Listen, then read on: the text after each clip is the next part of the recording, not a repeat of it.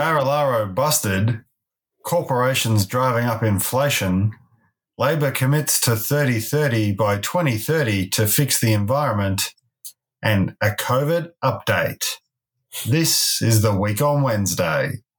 Hello and welcome to the Week on Wednesday.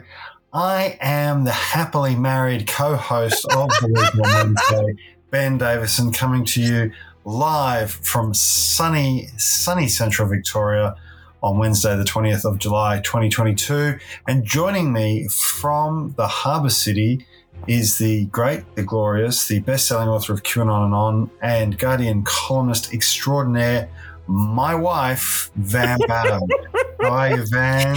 Oh, well, I'm as good as it can be, given the fact that my beloved mother is back in hospital, of course, and you and I had a little quickie wedding, and you are back in Victoria. So, I mean, we put one foot in front of the other. That's the human story, isn't it? That's right. Like so many people over these last couple of years, COVID and life has just been a series of interesting hurdles and challenges. But Van, can I just say that I think, we started the podcast during the pandemic. The pandemic was in full swing when we started the podcast in 2020. And I think it's actually helped us stay a little bit sane. Yeah, I think it has too. I think, looking back on the literal months that we spent trapped in our house in Victoria, and then me getting on the train to come to Sydney when my mother got sick and getting trapped in her house for several months, I think the podcast has enabled you and I to connect with one another and connect with other people in ways that the very nature of an invisible killer virus flattening millions did not really enfranchise in other ways. Yeah, and I want to give a big shout out to everybody who's supported us so far on this journey. We're coming up. This is our 97th episode of the Week on Wednesday. That doesn't include our weekend wraps, by the way. And we have hundreds of supporters who've gone to our buymeacoffee.com/Week on Wednesday page, who've contributed to help grow our audience and got some extra content along the way. We hope you've all found that enjoyable and fulfilling. Can I also say such a big thank you to the Buy Me a Coffee contributors, because seriously, like Ben and I are trying to use this podcast to have conversations that haven't been had in mainstream media about the kind of values that we hold, which, by the way, are mainstream values in this country. Like, we are currently a country with 4 out of 6 states governed by a centre-left party. We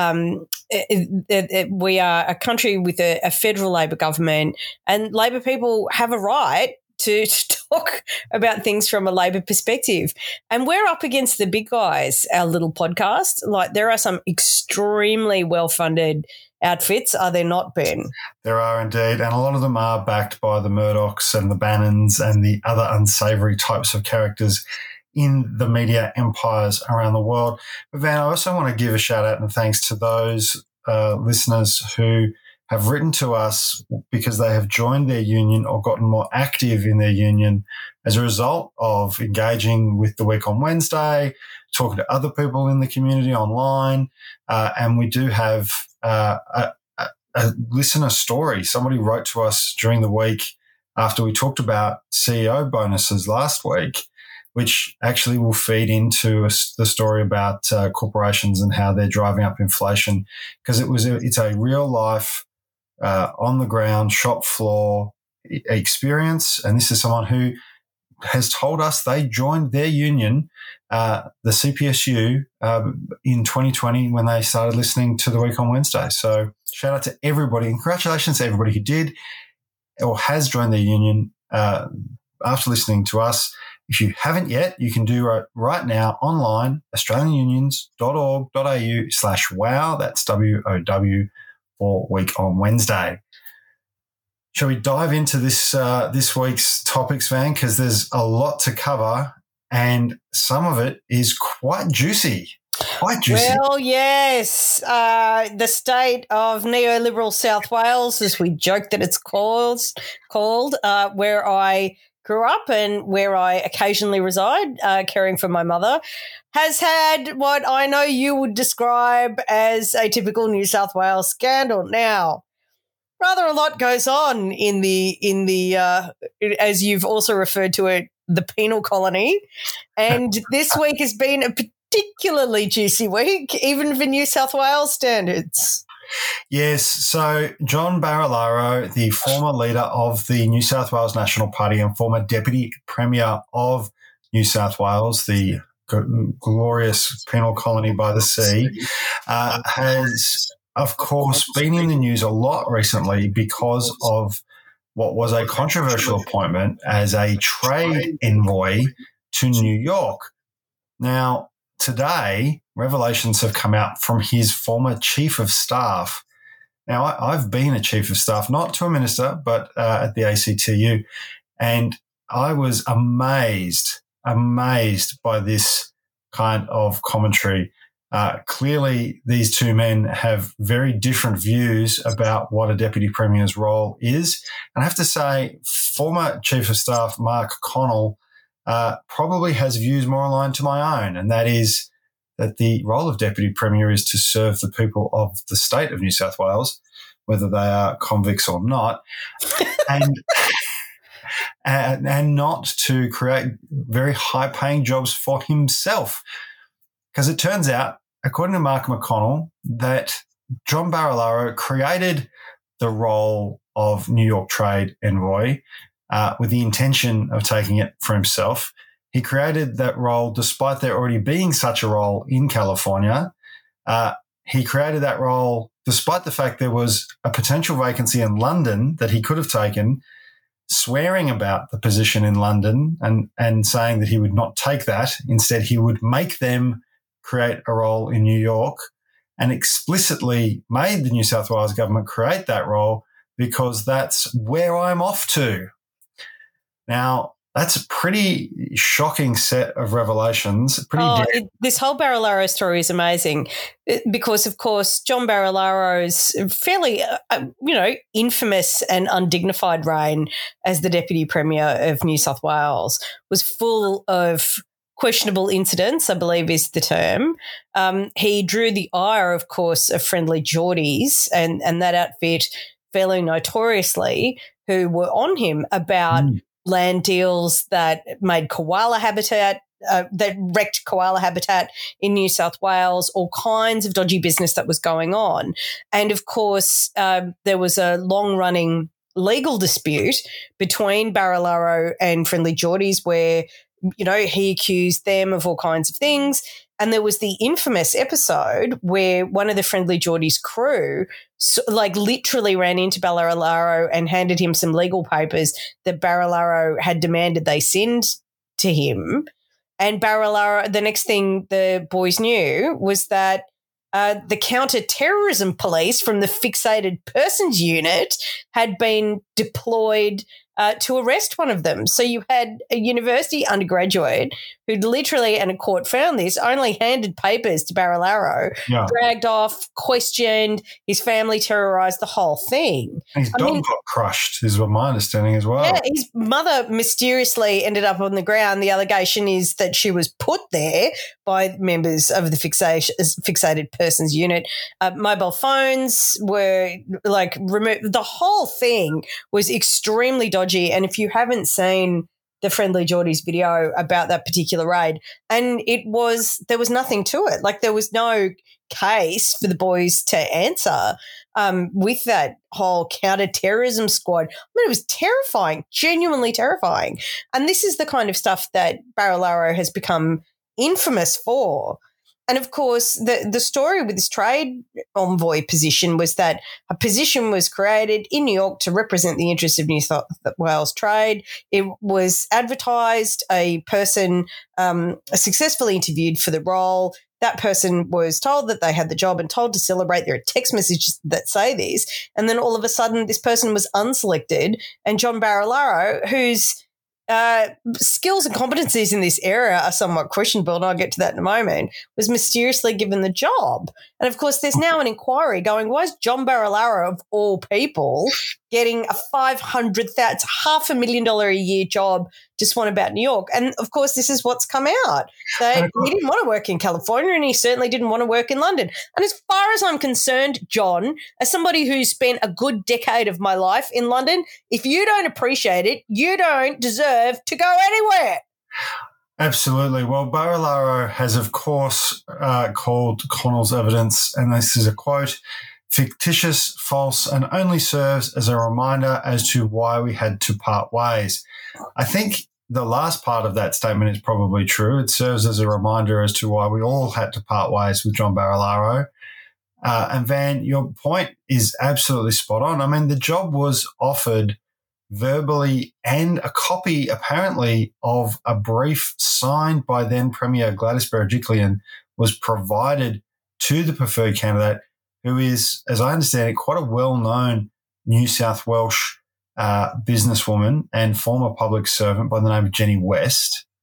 And then she was told by another public servant when being told she wasn't actually going to be going to New York, that the job was now and I quote, a present for someone.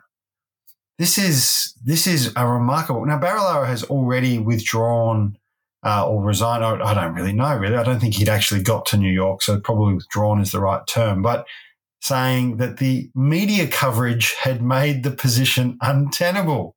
The media coverage. The media coverage. Not the fact that somebody else had been given the job and then told they had been ungiven the job because it was being gifted as a present to someone else. That's not what made it untenable. The absolute stench of crookedness that radiates around this like socks in the room of a teenage boy, that's not the issue. The issue is the media coverage. Oh, John. So there's another interesting tidbit about this particularly awful story on the Michael West website today. Now, Michael West is somebody for whom Ben and I have a great admiration, and he runs this investigative business investigative media or investigative business media website. Very good at finding things, the Michael West website, I've got to say, a project absolutely worth supporting. And Callum Foote, who's one of the journalists there, revealed that there's been a bit of a redraft of John Barilaro's LinkedIn CV, where John Barilaro's man of the people, I'm such a rigid-edge real Aussie bloke, qualifications as a builder and whatever, have been replaced with these qualifications from something called, I think, the Churchill Institute, which gives you a certificate based on your lived experience. So he's apparently now got all these qualifications because of his lived experience. I wish you could all see. Ben and I do Van, finally they've found a way to give someone a degree from the University of Life. Oh my God! I wish because Ben and I have a little video screen going when we do the podcast remotely from one another, and I wish you could see the look on Ben's face at the moment. It's just legitimized half of Facebook. You know, like there's now. Basically, there's a bunch of men on Facebook whose qualifications are finally going to be recognised thanks to the Churchill, and I quote that, Institute from their School of Life. Yeah. I wonder if they have a Department of Hard Knocks as well. Yeah. It's hilarious. Yeah, so it accredits you on the basis of your life experience. I'm not familiar with this institution. I'm sure it's very reputable. I'd be interested to find out whether it is a private college. I suppose it perhaps is, and that whether you pay fees to be accredited on the. I just want to know what that whole process is like. As I said, I'm sure it's honourable. I've never encountered this institute before. I mean. Yeah, having gone to several real universities, I probably didn't need to. So, but I love it. It accredits your life experience. And so Michael West's people found it. And he also mentions, and I love this, that he's founded the company Barilaro and Associates, of which he is the sole director, apparently, and company secretary. Callum Foote made the point in his article that there seems to be a Barilaro, but Associates are somewhat thin on the ground. And, of course, he has done a governance course at the Australian Institute of Company Directors. Now, Ben, you are a graduate of the Australian Institute of Company Directors. which is interesting because John Barilaro only notes his relationship with that organisation as a member of the Institute of Company Directors. Would you care to explain to people? I mean, this is niche stuff, but if you get the joke, it's hilarious. It is pretty niche, but so you can pay a fee to be a member of the Australian Institute of Company Directors, but in order to become, and you get a post-nominal MAICD, but you have to actually do the company director course and pass it and get the award that they give you, a certificate to become a graduate of the Australian Institute of Company Directors, a GAICD. And if you do, enough courses and you stay a member long enough, you can become a fellow of the Australian Institute and become FAICD, and so on and so forth. So to become a member is not actually particularly difficult. You simply pay the fee. You don't even have to do a course. So it does seem a bit like John Barilaro is trying to pad out his LinkedIn page. Look, people do it, and by real life experience is absolutely critical. There's no question about that. I don't want people to think that I'm belittling that. I know you're not either, Van, but there is something to be said for being honest about what you really bring to the table. And I have to say, it doesn't appear as though John Barilaro at any stage in the time that I've been aware of him as a human being has been honest with anyone about what he's bringing to the table. It's kind of an amazing story. I mean, and this is what's so frustrating. Like, these appointments by governments, this is a whole part of government that is extremely important and which a lot of the public don't understand and don't see. So governments appoint people to boards. You and I have served on government boards, but yes. You and I didn't receive government board appointments as a gift. It's actually, for the rest of us, quite a grueling process of application and interview and competitiveness and qualification. Well, what I was going to say, Van, is that we've both been fortunate to serve on Victorian state government boards, and there's a website. It's called getonboard.vic.gov.au, and you can see the board vacancies, and you can see the process, and you can see the position description and the qualifications they're looking for and the kinds of life experiences they're looking for as well. There is room for life experience in governance. There should be, and you can go through that process, and those processes can take months and months and months. But I have to say, I've never come across a situation where there's been a public process, candidate's been chosen, candidate's been offered the role, candidate starts looking for accommodation in another country to do the role, candidate is told, oh, actually, it's a gift for somebody else. Candidate reads about appointment of former deputy premier to a role which, even with the padded LinkedIn page, you've got to question whether John Barilaro is, really the man for the job. Look, clearly there's a long way to run on this. I see online that Chris Minns and Labor in New South Wales are not going to let this go, and you can understand why. I mean, the whole thing does reek. It's a pretty bad look for New South Wales. And you got to think too, like I to some degree, I feel bad for businesses in New South Wales that have been operating in America or trying to operate in America. Firstly, they would have thought, oh, well, the New South Wales government has an office in California. Well, maybe we'll start to try and do a business in the US through there. Oh, no, they're moving it to New York. Okay. Oh, they're going to appoint Jenny West. Great. Oh, hang on a minute. No, they're not. Then there's a year where nothing seems to be happening. Then, hang on, oh, John Barilaro has been appointed. Oh, well, that's a different thing. We'll need to get a lobbyist firm. Imagine trying to be a business in New South Wales, expanding and exporting Australian goods and services into the United States, trying to deal with this. I mean, there are real life consequences, not just for Jenny West and John Barilaro, but for businesses and workers in New South Wales. Yeah, it's a problem.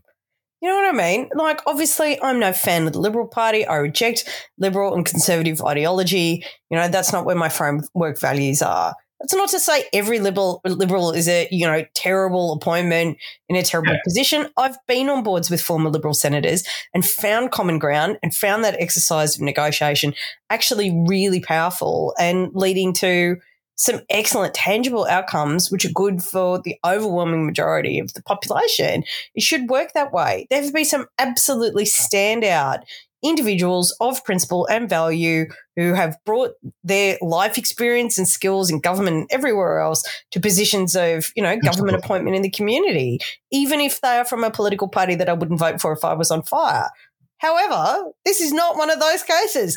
It's John Barilaro. It's John Barilaro and his slightly questionable LinkedIn CV. I mean, what kind of person do you have to be for investigative business press to go, oh, yeah, just have a look at his LinkedIn page? You know what I mean? Like, it's a bit of a dead giveaway. Yeah, it's pretty bad. It is pretty bad. And you're right.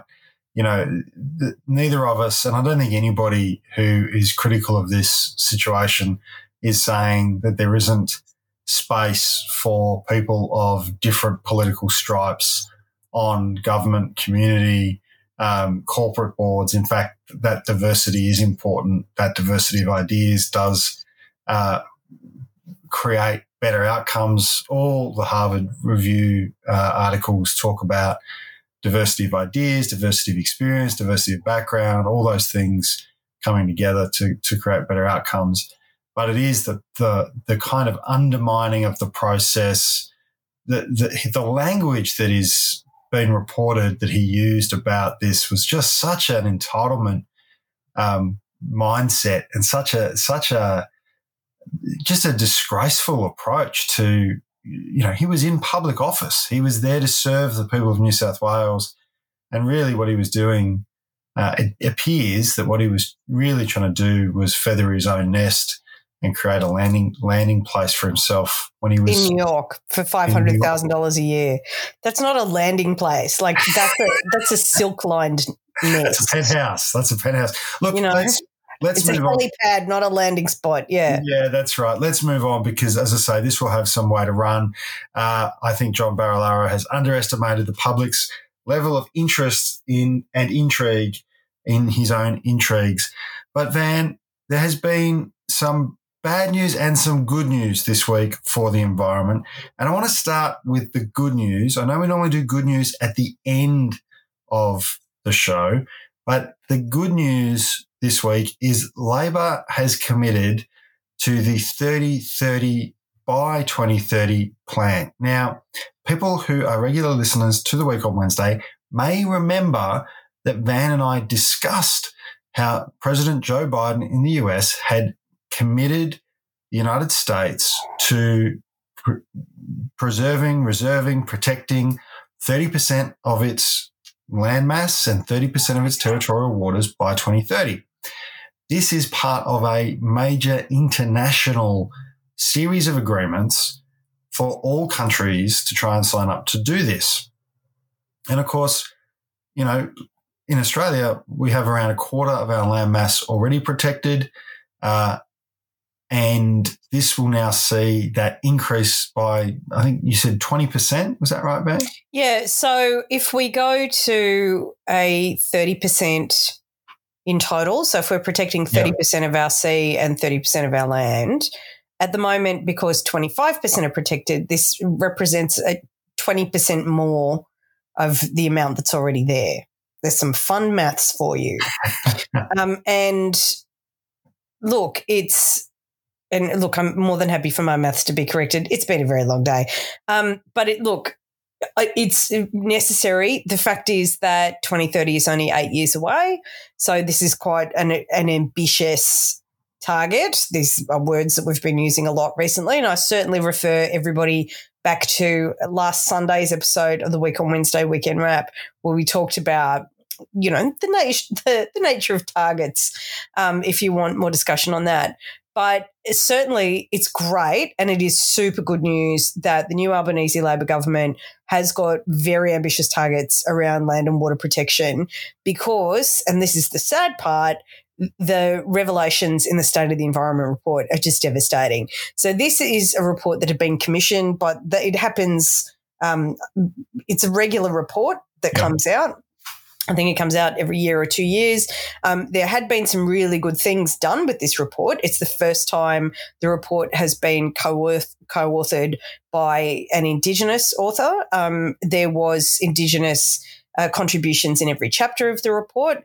Certainly there was a desire to talk about Indigenous land management, Indigenous knowledge, and how Australia can be cared for using these ancient knowledge systems that are totally sophisticated and incredible way of managing land. But it is dire. Like, it is terrifying. And, of course, the previous government who had commissioned this report suppressed it. They didn't want it to come out before the last election. Understandably, if you've seen these contents. And Tanya Plibersek warned Australians that it was pretty shocking. And reports indicate that the new government was very surprised by the level of deterioration in the environment that took place under the 9 years of Liberal government.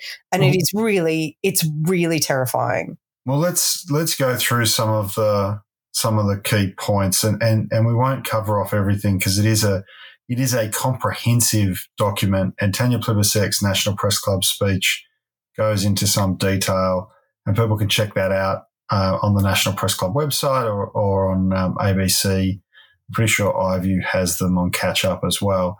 But there are some key points that we've drawn out here that I think are particularly relevant. There are now more non-native plant species in Australia than there are native ones. Of the 450 gigalitres of water for the environment promised under the Murray-Darling Basin Plan, this was a plan that the Conservatives really launched to a lot of fanfare, tried to pretend was going to be a huge win for environment, irrigators, everybody. So of the 450 gigalitres that had been promised, only two gigalitres has actually been delivered. The number of threatened species has increased by 8%. Up to 78% of Australia's coastal salt marshes have been lost since colonisation, and they continue to deteriorate. Australia's lost more mammal species than any other continent. That I cried. I literally cried when I heard that. I'm sorry, salt marshes, and I'm sorry, native plant species. I just want the native plant species and the salt marshes to know that they were part of the incremental passage towards grief. But to find out Australia, like my childhood, your childhood, the very notion of what it is to be Australian is based into this awareness that we live in this unique place with these unique animals. You know, this incredible national pride that comes from the fact that we're on a landmass that has produced these extraordinary creatures. And to think that we have lost more of them than any other continent is devastating. It is devastating. It is absolutely devastating. And it goes on. I mean, 6.1 million hectares of mature forests have been cleared since 1990.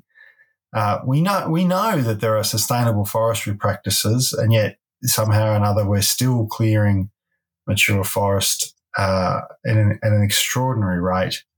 That marine heat waves have caused mass coral bleaching on the Great Barrier Reef in 2016, 2017 and 2020. Now, there was another mass coral bleaching in March this year. Of course, the report doesn't cover this year, but that's 4 since 2016, I should say, since 2016. Changes in land use mean that Australia has the third largest cumulative loss of soil organic carbon in the world, behind only China and the United States. Now, people might go, well, what does that mean? It means that we're not capturing carbon in soil. That's right. That's what it means. So it means that, I mean, there are ways of doing agriculture regenerative agriculture, which we've talked about on this show before, where some of the world experts in a form of agriculture which looks at soil as a place where you capture carbon, and farming practices, agricultural practices that are not only better for the soil and better for carbon capture, but better for crops and better for farmers. The loss of soil and soil cover, and I mean, it's horrific. It is like something from an end of days dystopian movie. What is going on? As an Australian, I feel hurt. I feel actually hurt that governments of this country have not shown stewardship to this beautiful place where we live, or care, and have allowed sort of a regime of act first, deal with it later when it comes to agricultural practices or forestry practices or irrigation practices, that somehow if you're the first person who turns up and does something, well, you're allowed to keep doing it indefinitely until the system reaches absolute crisis. And we have to look at preventative legislative environments. The good news is that is what Tanya Plibersek is talking about. Absolutely. And I want to make the point, I find it disgraceful that there were people claiming that it was demotion of Tanya Plibersek to receive the environment portfolio, which had formerly been held by Terry Butler, who unfortunately did not retain her seat in the last election. And it was Tanya off to the boondocks. This is literally one of the most important portfolios with the largest level of immediate crisis that the government is facing. And I am so grateful that a highly experienced policymaker and representative like Tanya Plibersek, who enjoys stratospheric popularity in this country, I am so grateful that she is in this role to give it the heft and the imprimatur of seriousness that it requires for repair. For repair. We literally have to repair our own country. Do you want to go through the list of Sure. I'm just looking at our notes. 19 Australian ecosystems are showing signs of collapse or near collapse. Yes, so the climate is poor and deteriorating. So these are ratings in the report. Extreme events, poor and deteriorating. Land and soil, poor and deteriorating. Coasts, poor and deteriorating. Inland water, poor and deteriorating. Coast marine is actually good, but deteriorating. Our air quality is very good, but deteriorating. One suspects that given this report was done in 2020-21 during COVID, and there were no cars on the roads and factories were not working, one suspects that had an impact. The urban environment is good and neutral. That's the best outcome, really. And Antarctica is good but deteriorating. And Van, I just want to say too, this is not the only environmental report that the Morrison government suppressed during its time. People who listened to The Week on Wednesday in 2020 will know that you and I spoke with Terry Butler, who was at the time Shadow Environment Minister, about the Samuels report, which talked about a range of things that were needed to be done.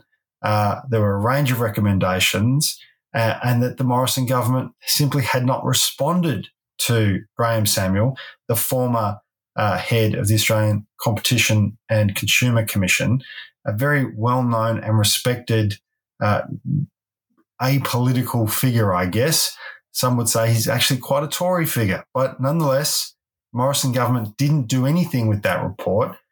Now, Tanya Plibersek, as you say, has picked up the mantle from Terry Butler, who prior to the election was talking about implementing some of these recommendations.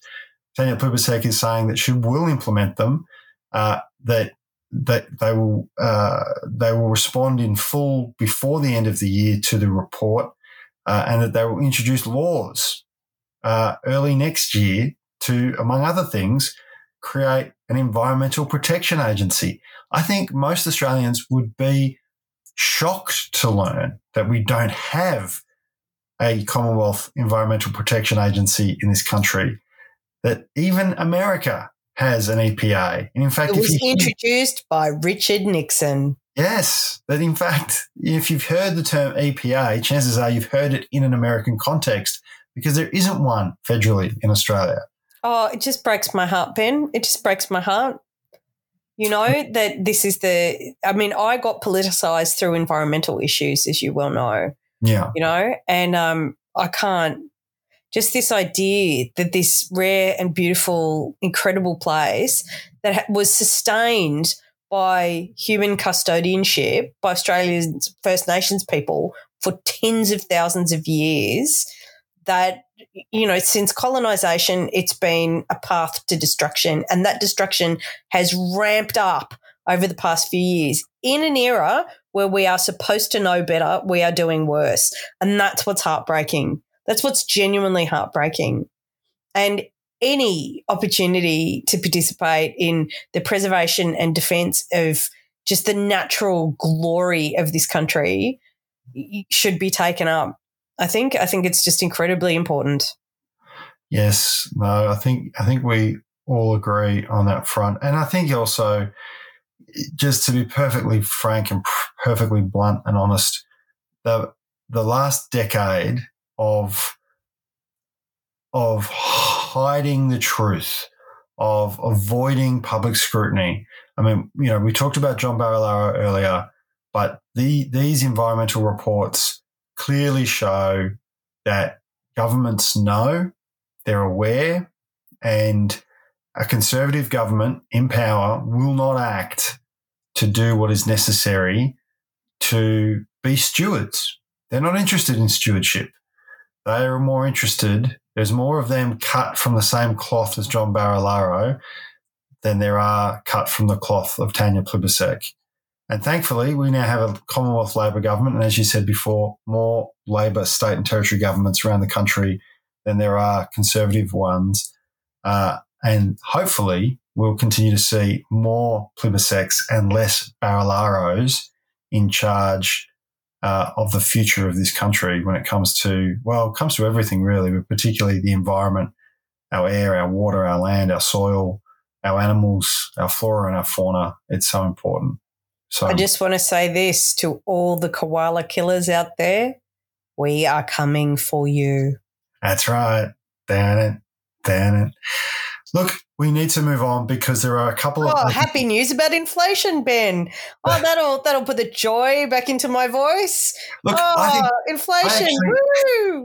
I actually think this is happy news about inflation, if you can have happy news about inflation. Because, Rita, I married him, yes. Because, Van, so often we hear about inflation and immediately we hear about why we need wage restraint and why we have to avoid a wage price spiral and why workers have to not demand pay rises and sort of the evils of workers and communities demanding more. Well, turns out, as you and I have been saying for the entire time we've been running this podcast, inflation in this country, in Australia right now, is not driven by workers demanding unfair pay increases. In fact, wage contribution to inflation is almost zero. It is almost zero. It is profits that are driving inflation. Inflation is 5.1% now. It might get as high as 7%. And profits are accounting for 60%. Not costs, not increased energy. 60% of the inflationary burden is coming from profits, corporations taking excess profits out of our economy, the economy that you and I and the people listening to our podcast create through their labour, through their skill, through their cooperation, through their community-mindedness, ripped out by corporations. Yeah, I mean, just so people understand, that one of the many mechanisms through which this happens is price gouging. Corporations make more profits by charging you more for things that they know that you can't live without. And there are no controls on this process. They will charge you precisely what they can get away with. Now, the way that capitalism is supposed to work, this is part of just the fantasy. Just capitalists are the world's great fiction writers. You have never met a cult so devoted to fantasy. Literally, people who genuinely believe in the flying spaghetti monster are more in touch with reality than your standard neoliberal capitalist zealot.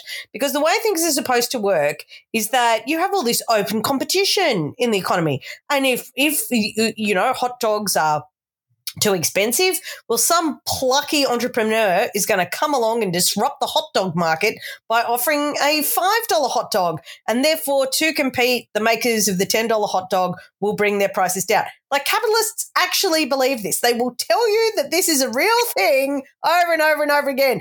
That, if prices are too high, that just means an opportunity for market competition. But of course, that's not what's been going on. That's not how the markets work. And there's a story out today that's talking about Qantas driving up prices at the same time it was receiving government subsidies and government bailouts. Oh, no way, Qantas? Talking about Qantas while it was unlawfully sacking workers, while it was trying to cut and terminate staff agreements, driving up prices of flights, as well as handing out bonuses to its executives. Now, this is where we are at in modern Australian capitalism after a decade of mismanagement and misrule by Morrison and his cronies.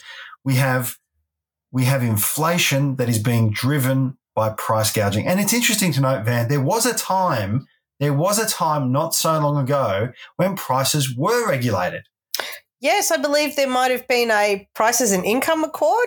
Am I correct? Indeed. There was a prices and income accord. There were price regulatory mechanisms. Now, Andrew Leigh is the Minister for Competition, and there is discussion, I know, or we've seen it in the press, that there needs to be greater competition. And I'm not going to poo-poo the idea of greater competition, but it's very hard. It's very hard and very expensive, very capital intensive, and requires a great number of highly skilled workers, as anyone who's had a flight delayed recently knows, to start an airline. It's not something you can do quickly. Yeah, and you need rather a lot of money to start an airline. That's right. When we talk about capital, I realise that not everybody's au fait with the terms. For those of you who are, that's awesome. But when we talk about capital, we're talking about reserves of cash. Yeah. Right? And you need the capital, you need the reserves of cash in order to occupy any of that corporate space. Even getting back to our hot dog vendor, right? That, the plucky hot dog vendor is going to go, oh, well, I'm only going to charge $5 if you're charging 10. That means that before they've sold a single newly priced hot dog, they have to own the hot dog stand, source the meat, find the buns, get the onions, all of those things. That requires money, and that's before you've got a single dollar. The entire system is geared up around those with capital, may we call them the capitalists, determining what economic relations are going to look like and deciding what they can be bothered competing for and what they won't. And I think, Van, there's some really good quotes here, and it shows the importance of who is in government when these things are happening. Because Jim Chalmers, the Treasurer of Australia, the Labor member for Rankin, I believe, has slammed the business lobbyists who've been trying to push this idea that we are going to have a wage spiral and wages are causing inflation. And his quote, and I'm going to read the whole thing, is wages are not the reason why we have got this inflation. And so I don't share a number of the concerns which have been raised about some kind of destructive wage spiral. We've still got real wages falling quite substantially. We want to see those wages growing in a sustainable way. And that means by making the economy more productive, so that there are lots of win-wins for employers and employees, and we get living standards up.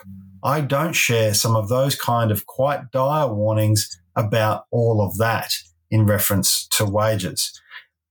The Australia Institute's report that did this research, Richard Dennis, firm friend of the Week on Wednesday, has called it a price profits spiral. I read his quote? I love his quote. It's a shortage of competition, not a shortage of skilled labour that is driving up the cost of living in Australia. It's a shortage of competition. And he says the corporate sector needs to tighten its belt. And again, we're going to use Qantas as an example a little bit now again, but there's another example I want to get to in a second. But Qantas has been handing out bonuses, much to the disgust of, I think, just about every Australian.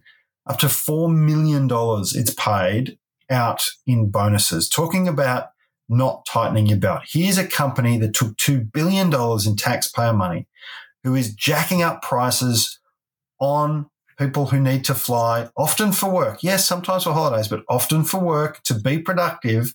Jacking up prices has essentially driven out the competition in the form of Virgin, driven out competition in the form of Rex, has lobbied its pants off to be the national carrier in inverted commas, and has overseen unlawful sackings, smashed workers' power, smashed workers' living standards, smashed service levels, and it's handed out, and there's a little graphic that the Daily Mail, not necessarily the publication we often refer to, a little graphic it's made of 4 Qantas executives receiving it's interesting when you look at it, because there's 2 men and 2 women, and the 2 men receive bigger bonuses than the 2 women. So even at that level, there's still a gender inequality. But anywhere between $985,000 and $1.22 million, including the person who oversaw the unlawful sacking. Yes, that person got $1 million bonus.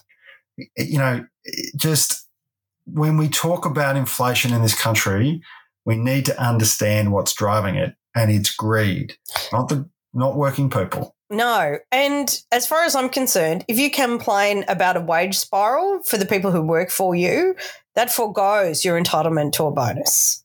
Absolutely. Because this is the same people who, oh, yes, well, workers' pay demands are out of control. Now is not the time. The time is not yet ripe. Are the same people either getting these obscene bonuses or the ones approving them for other people? And it is rank. And it's like, yeah, hang on. How about we just collectivise your bonus, buddy? And Van, you and I, we've discussed before Justin Hems, who's another classic example. $144 million of wage underpayments. The federal court has found that his company, the company that he runs, has underpaid people by $144 million. He is arguing that he shouldn't have to repay that money. Why? Because he's used it to buy more venues. Now, unless those workers are all getting a share in that company equal to the value of their stolen wages, quite frankly, the idea that bosses are allowed to use workers' wages to prop up their company, either by expanding it or by paying out bonuses or by paying out dividends or simply propping up the profit line, is a dangerous, destructive thing for our society. And people like Alan Joyce and Justin Hems. And I want to tell the story about CSL because we talked about the CEO of CSL last week. And his name is Paul Perreault, I'm going to say. I'm not sure I'm pronouncing his name correctly. Yep, Perreault. He's the second highest paid CEO in Australia. I would put him next in the to, same. I believe, Alan Joyce from Qantas. Am I right? Correct. No, Alan is no longer the highest paid. Oh, no. But, you know, this is the thing. Alan Joyce is no fool. In the chairman's lounge. Absolute tantrums. Alan has been highest paid in the past and probably will be again when his share options mature. And, of course, they won't mature until the share price is high enough to almost make him a billionaire. But these sorts of people have devastating real-life impacts on ordinary working people. And we heard from a listener this week, Van, didn't we? Yeah, we did. And thank you so much for writing to us, listener, and other listeners who tell us about these things, because sometimes these things don't go reported and sometimes they certainly don't go reported from the positions of people who actually work there. So this is an absolutely shocking story. Ben, I'm going to hand it to you because of the precision and anger that you bring to your discussion of actual numbers. So we talk a lot about strike action and collective action, and when we hear about workers taking action, we like to tell those stories. This is a worker who wrote to us, and I'm not going to identify this person because we all know that bad bosses exhibit bad behaviour towards employees. And undoubtedly, they would say there's some sort of policy breach. But this person wrote to us saying, was listening to the podcast on the drive home from work and heard my CEO mentioned with regards to 58 million take-home pay he received. You may find it interesting that they're only offering us a 3.5 pay rise for the next 3 years.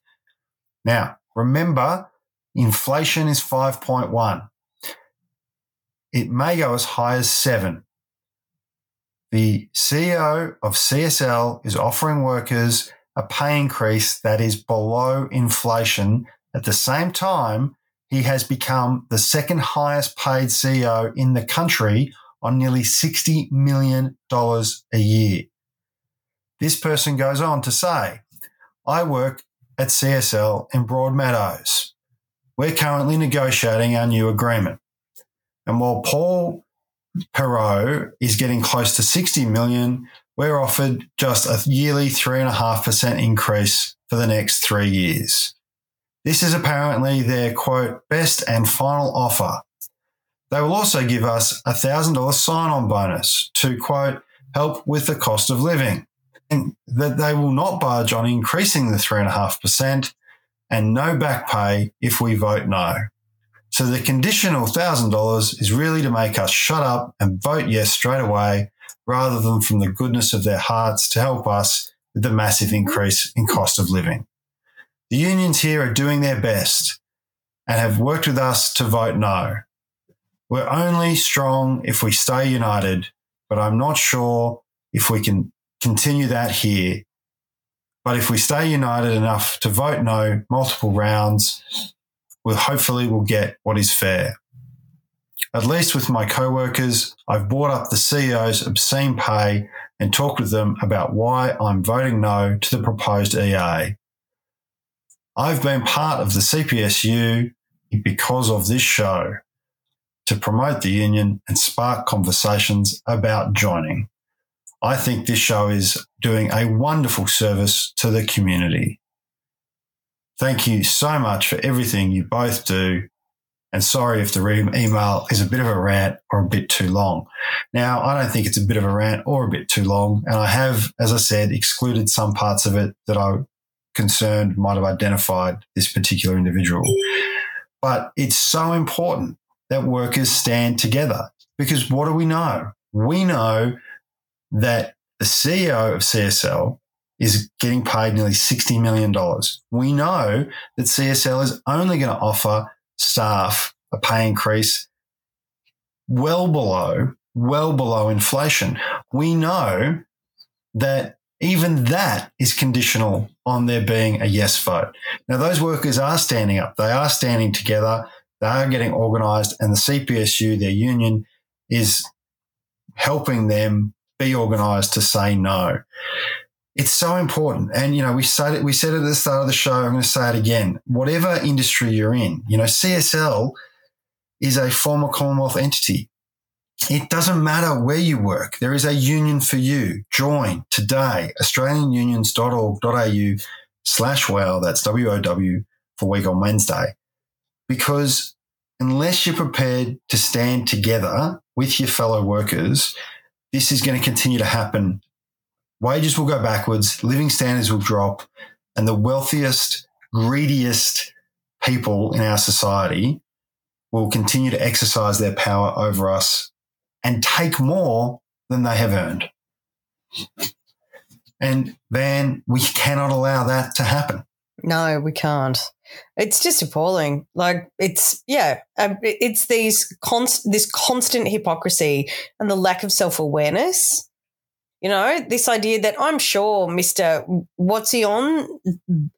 Bazillion dollars a year. 58 million a year. I'm sure he thinks he's really earned that. I'm quite sure he thinks that, I've put the effort in. I really deserve the $58 million I get for running this business. And to begrudge the people who actually generate the wealth, wages that will even keep pace with inflation, you can imagine he's like, we've got to keep wages under control. We can't have a wage cost blowout. I mean, that could really affect our bottom line. And at no point has he gone, what do I really need $58 million for? Like, what can you legitimately buy with $58 million? Quite honestly, like, what does he want, an island? Like, you could, if he's been working there a couple of years, he could probably already afford a couple. And Probably it's a just couple of small like, countries. what kind of I just always think, what kind of person are you? What kind of person are you that you justify this to yourself and still think you're probably a good person or a competent person or any of those things? There's no question. And culturally, as Australians, we have to break ourselves out of this sort of psychological shackle, right?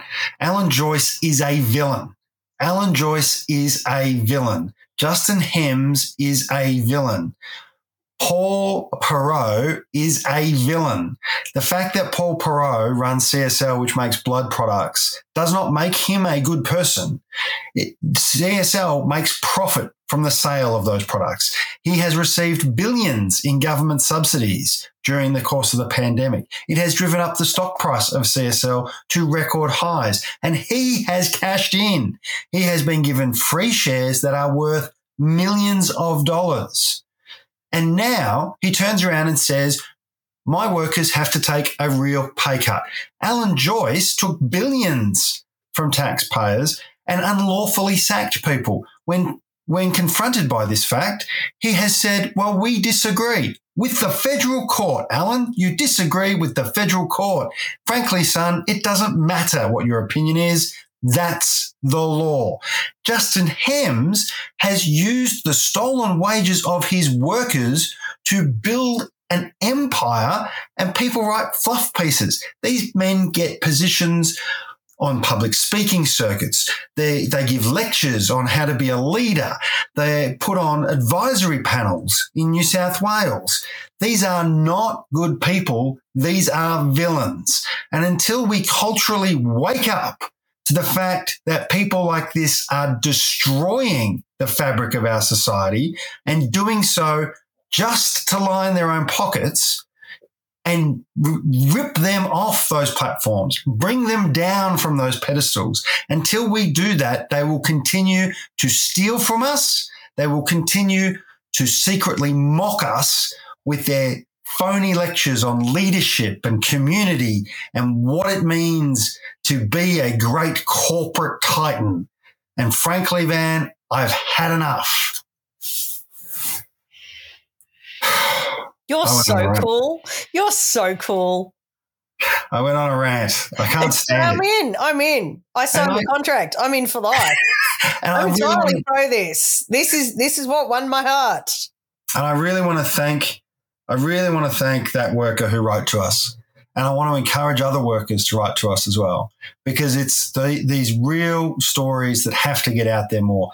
And I've been encouraged to see how many news outlets are keeping a focus on Qantas and are trying to tell the stories. Yes, I'd like to reach out to our comrades at Sky News who backed in Ben and mine's position on the absolute flagrant exploitation going on in that particular company. I was amazed to find that one of my tweets had been used in a Sky News piece. And I'm just like, Australia, if Sky News and I are on the same page, it's a problem. It's a problem for us all. But we should move on because we're trying to keep this slightly more efficient now that we don't have the excuse of coronavirus to be like ranty and loose anymore. Coronavirus is, of course, continuing and hospitalizations are continuing to climb, Ben. Yes, there are now over 5,200 people in hospitals around Australia. That equals just over 8.4% of all hospital beds. The numbers are pretty shocking in each state. Yep. Third doses are only at 54.35%. I don't understand. Did you not hear us when Ben and I were sick? Did you not hear how sick we were? We can do reenactments of how sick we were, or you can go to my TikTok.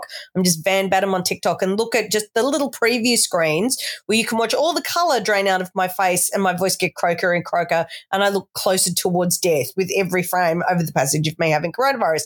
Please get your third shot. Get your fourth shot if you're eligible for it. Get your fifth shot if you're eligible for it. Trust us. It is as bad as they say. The virus has mutated, and the old Omicron sniffle, that has gone, friends. It's either vomiting and nausea and an inability to eat, your throat closing and getting appalling sinusitis, or Ben's particular version, which was fevers, chills, and body aches and pains that were agonising. All right? It's not good. Please. The federal government is recommending that you get boosted, that you wear a mask where you can, and to access antivirals if you're eligible for them. If you are sick, stay home. Fantastic news that the government did listen to unions and reinstated the pandemic payment. That's exactly what they should be doing. In Victoria, government ministers like Mary-Ann Thomas are on record saying, wear a mask, send your kids to school with a mask. It's not mandated, but it is strongly recommended. Clearly, case numbers are growing. It is not something you want to get. And remember, every time you get coronavirus, and unfortunately we live in a world now where people are getting it again and again and again and again, every time you are rolling the dice on getting long COVID and the long enduring symptoms of the disease, the brain fog, the impact on cognition, it is a disability category now.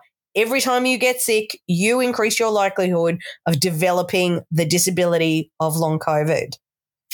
Absolutely. And Van, I want to say also the Nurses Union has called for people to get boosters, wear masks indoors and stay home if you're unwell. We're seeing large numbers of healthcare workers get sick because, of course, they're literally on the front lines helping people who are ill, and they are exposed every day to large numbers and increasingly large numbers of people who are sick. The AMA has called for mask mandates. Now, government seems to be resisting that. They're talking about how many staff are being lost in hospitals. The union movement has called for workers who can work from home to be allowed to do so, and for others to wear masks and socially distance within the workplace. Michelle O'Neill gave a press conference today. Michelle O'Neill, of course, is the president of the Australian Council of Trade Unions, a very staunch comrade and friend of this show, has been on here before with us. She has called for employers to provide RATs, so whether they're working from home or working in the office, so that we can make sure that people who have symptoms or are unwell are not exposing other people, and for employers to pay leave to anyone who has to isolate. And again, Australia has too many people who do not have access to paid leave. We know this will be a big issue in the forthcoming Skills and Jobs Summit. We'll talk about that more in the weeks to come. But people, COVID is here. It's worse. It's getting worse. It will be worse by the time we talk on Sunday, and even worse than that by the time we talk again on Wednesday. Please wear a mask. Please get boosted. Please be kind to yourself. Be kind to each other. Stay well. Stay safe. Even Albo wore a mask at his press conference today. And he doesn't like them. You can see it on his face. He doesn't want to wear it. He's wearing it. And if it's good enough for the Prime Minister, it's good enough for the rest of us. Yep. All right.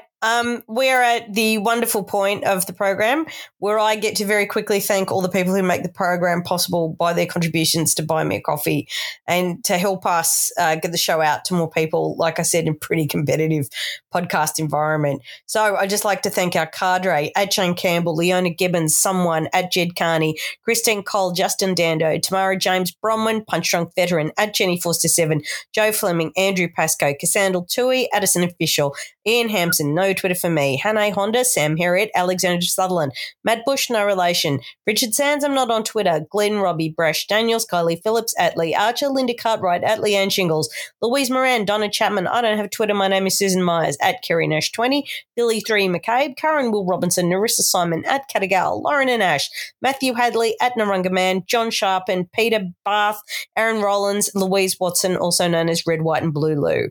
And extending the reach supporters are Stuart Munn, Adrian Valente, Maritza at Carrydale 68, Frank Nye, Erica Pizzuti, Claire, Joe Lapino, Steph, Rachel Fitzpatrick, Kerry Arthur, Pauline Bate, Vicky Hannah, at K-Not, love your work, love yours too, baby, at Didham, Sharon Kelly, Beck and Lola, Richard Graver, someone: Vita W, Tanya George, Nandita Hannum, Bill Collis, Moira Louise Hawker, Megan Weckett, Graham Oxley, Beck Cody, Tracy Lucas, Belinda Bravo, Sandy Honan, at Gal Vest, Greg Martin, Trainer, Amy Fawcett, not on Twitter, Sarah, Eliane and Andrew, Ivor Spillett, Andrew Bryan, Peter OC, Linda, Sam Madid, Keir Patterson, Lizette Twizzle, Bunkum Basher, Katie Ward, at The Real Neville Longbody, Sandy Baumgart, at Not Sandy B, and Renee McGee. You people are superb. And remember, if you don't have the dollars to share the show, not all of us do. I mean, I'm in the arts, as Ben well knows. Please, you are helping us if you just recommend the show to friends or share it on your social media. That helps us just as much. Absolutely. And again, send us your stories. If you've joined your union because you listen to this show, let us know. Tell us about what's going on in your workplace. Tell us about how the macro issues are impacting you and your family, your workplace and your community. We love to hear it, and we love to be able to share it with the nation. And in fact, we have listeners all around the world. So, get yourself a global audience. Tell us what's going on. And that's the end of the show for this week, the week on Wednesday the 20th of July, 2022. Thank you so much for listening, wherever you are around the world. Ben, I love you so much. I miss you so much. I miss you too, my wife. I will never get used to that word, but it's true. Yes. You can see the ring, everybody. You can see the ring on the little video. All right. Love you, darling. I miss you. Bye. I love you. I love everyone. Bye. Bye.